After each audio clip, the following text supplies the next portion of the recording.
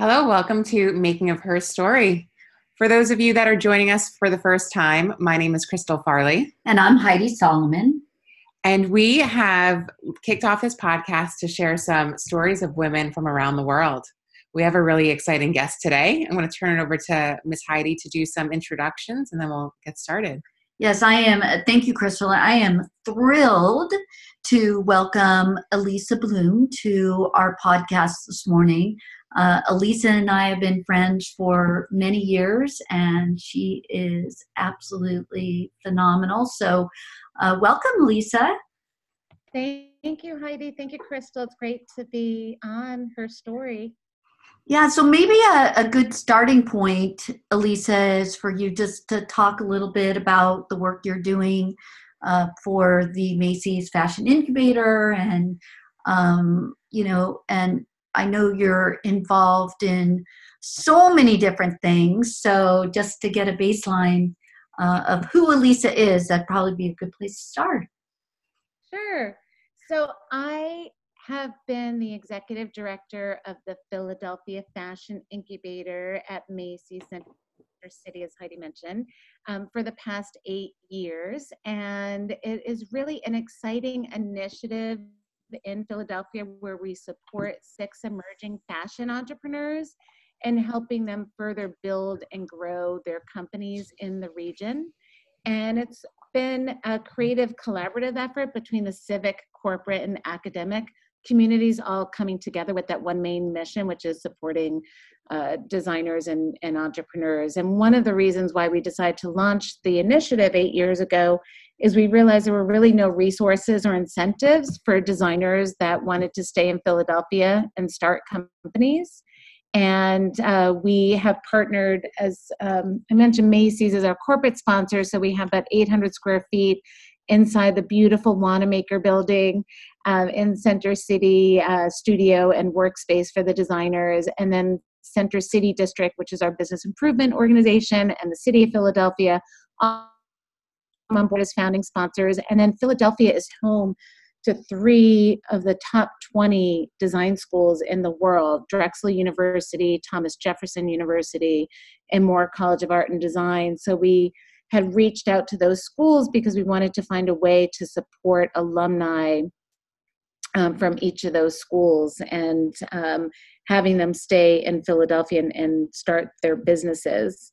So it's been exciting to see. I mean, I had my own accessories company when I lived in New York for 10 years, and it is challenging starting a fashion company. I mean, there's many different ducks that you have to have in a row. I mean, now it's not only about having great product, but you really have to understand how to price your items, how you're going to brand it, what the value proposition is. So all these intricacies of the business of fashion that we're really giving this information and resources, and connecting our cohort of designers to industry leaders and selling opportunities has been really exciting to see the impact that we're having and that these designers are having with taking their businesses to the next level. Yeah, I mean, I know, as I've followed the designers that you've worked with over the years, it's really an incredible program, and many of them have gone on to be, global successes, correct? Yeah, we have one designer that recently sold her company last summer, which is very exciting, and another company that is going to be selling on QVC on air next year, and also has a partnership she's working with Target. And I mean, Heidi, your son is at FIT right now. I mean, yeah. A lot about the fashion industry is smoke and mirrors. I mean, you never know how good a company is doing, and it's not about, this 1-year program and we're going to make these designers a star and successful. It's really, a 10-year commitment to continually, grow and build the company. And it takes time, and everything. I believe so strongly about just putting the work in, and also just trusting that, the right opportunities will come your way at the right time. Yeah. Timing is important. Timing is important. And I think, maybe we could rewind a little bit about, and talk a little bit about your accessories business, because, having that foundation and having gone through the launch of your own business and, some of the challenges associated with that gives you a unique perspective as you're working with some of these emerging designers. Absolutely. And I launched my company when I was 32 years old. I had no design background, no business background. I was living in New York City, working at Bloomingdale's in home product development. And I went to actually the stationery show with a line of greeting cards, because I was planning on starting a card company. And with these cards, I met one of the manufacturers that when I traveled to India, and had asked him to make some beaded placemats for me with my artwork. And I put these beaded placemats out on a table at this paper show, and everybody loved these images. They were cartoony girl faces. And the overwhelming response was, this is too cute to put on a placemat. You shouldn't have these on bags. So not knowing anything about the accessories industry and taking this feedback in, I decided to research the market and launched 6 months later an accessories company under my name, Elisa Bloom New York. And I didn't know anything. I didn't have a business plan. I just went, from day to day thinking about what I was going to create. And I had this one trade show with a gift rep in New York for the New York Gift Show, which is now called New York Now. And I had no other sales plan. And one of the pieces of advice I wanted to share is just the importance of, there's never going to be a good time. Like when I started my company, I had just ended an engagement. I had no job. It was right after 9/11, and Bloomingdale's had some layoffs, and I had to move. So, I had major changes happening in my life, and I thought the only way to go is up. So there's never a perfect time to start a company. And I think that if you just keep putting one foot in front of the other, and that you're passionate about it, that the universe will bring in the right people and the right resources to help you. And it ended up, what were your sales? I know you winded it down at some point, but and made another pivot in your life, which we can talk about in a few minutes. But you were incredibly successful. I do think that's a great message, because sometimes I think, especially women, we think we have to have all our ducks in a row, right? We need to know everything. And you were like, I don't know the accessories business, but I'm just going to go for it, right? Yeah, I knew the only place to go was up, because so many major changes had happened in my life at that time. And I, as I mentioned, didn't have any background in design or business or the accessories industry. And sometimes I feel the less you know, I think sometimes ignorance is bliss, entrepreneur, because you don't know what you don't know. And sometimes that's a good thing, because you're going to figure it out. I had, a lot of success, and I had a lot of failures and a lot of challenges, and made a lot of mistakes along the way. But, I learned from those mistakes and was really able to continue with the business for the 8 years. And as I mentioned, I just had that one trade show on the calendar. And afterwards, I had no idea what I was doing. And I had ordered with a manufacturer in China who was doing all the beaded private label accessories for Bloomingdale's. I was using this manufacturer, and I had to place a 4,000 piece minimum order, $20,000 order, my first order. And I didn't have any, I had maybe 3 orders from the gift show. Fred Siegel in LA placed an order. The Nordstrom gift buyer came by, and they ended up placing an order later in the year. But the one wonderful thing that happened is that my friend's boyfriend at the time was working on Wall Street, and he said, I'd love to help you with your spreadsheets and, give you some feedback on the business and your financial plan.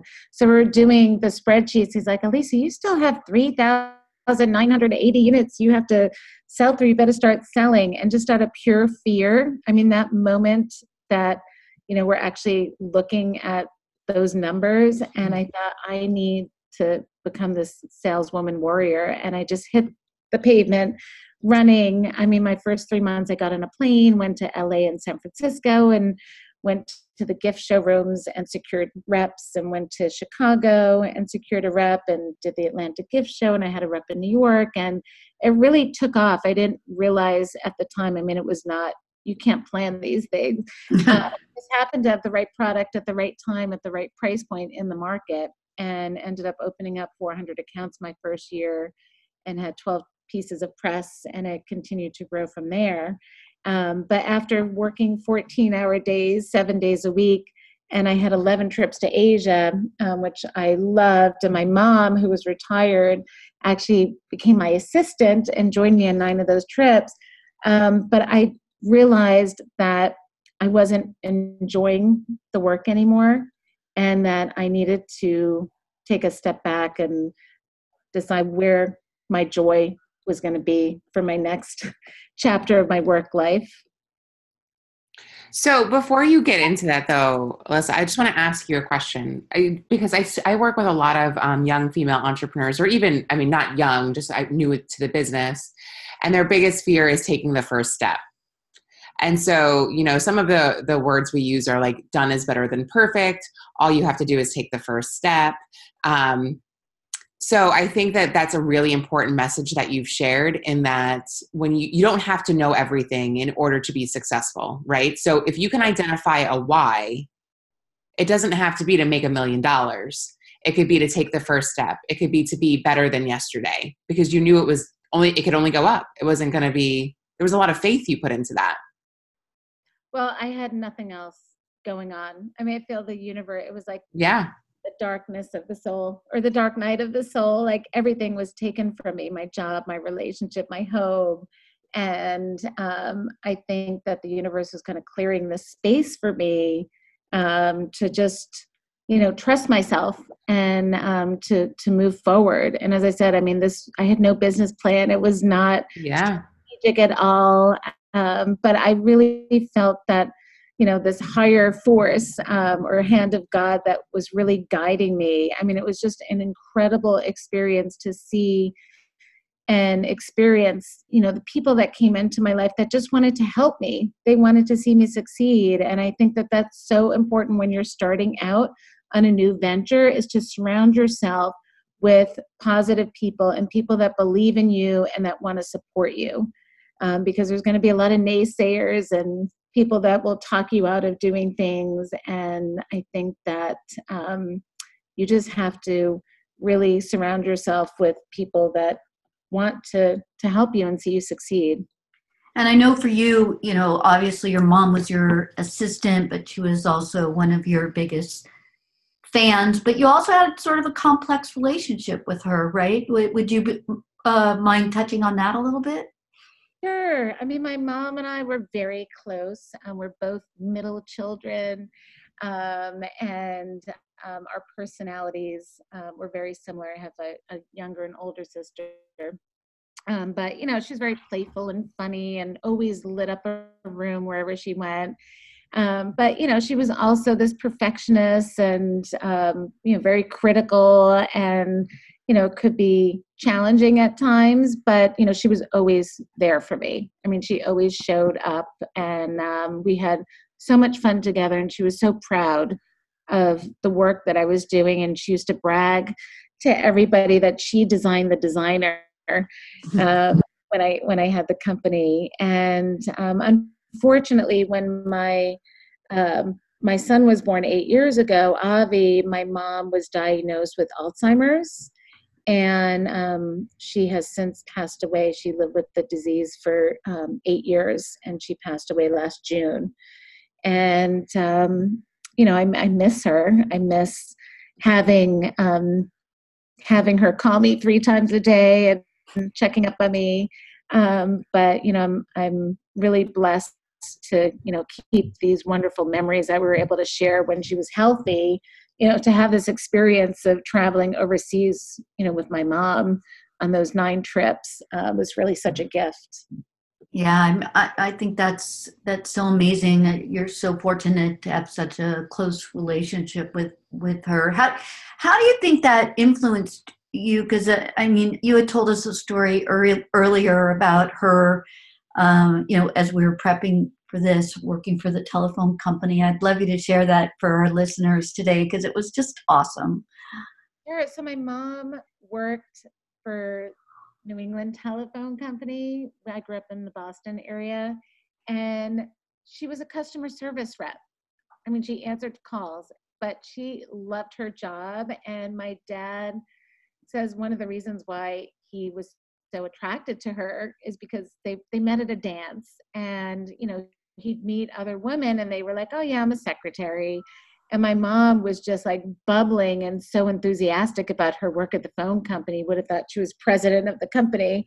But she truly loved her job and loved helping people. And, I think so much of success and bringing in the right people is just the passion that you show around the work that you do. I think that's really important because people invest in people.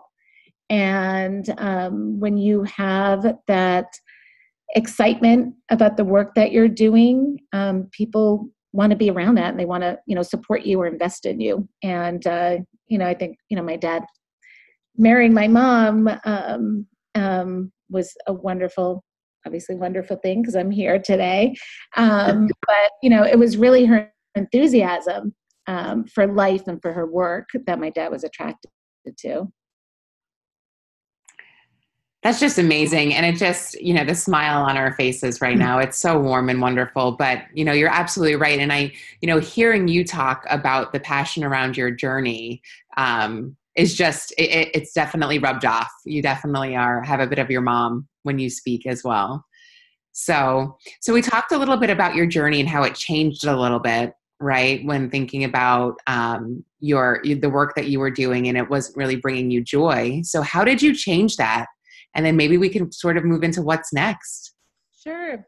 So as I mentioned, I was doing the business for 8 years and realized that so much of my time was spent kind of putting out fires day to day, on the operational side. And even though I had a lot of wonderful success, I was selling all over the country. I had accounts with Nordstrom. I was selling to Nordstrom and some other Dillard's and Macy's West, and I had international distribution and Henry Bendel's and a license with Avon Cosmetics for 2 years. And, even with all of these wonderful successes that I had, I realized I wasn't happy on the day to day and needed to make a change.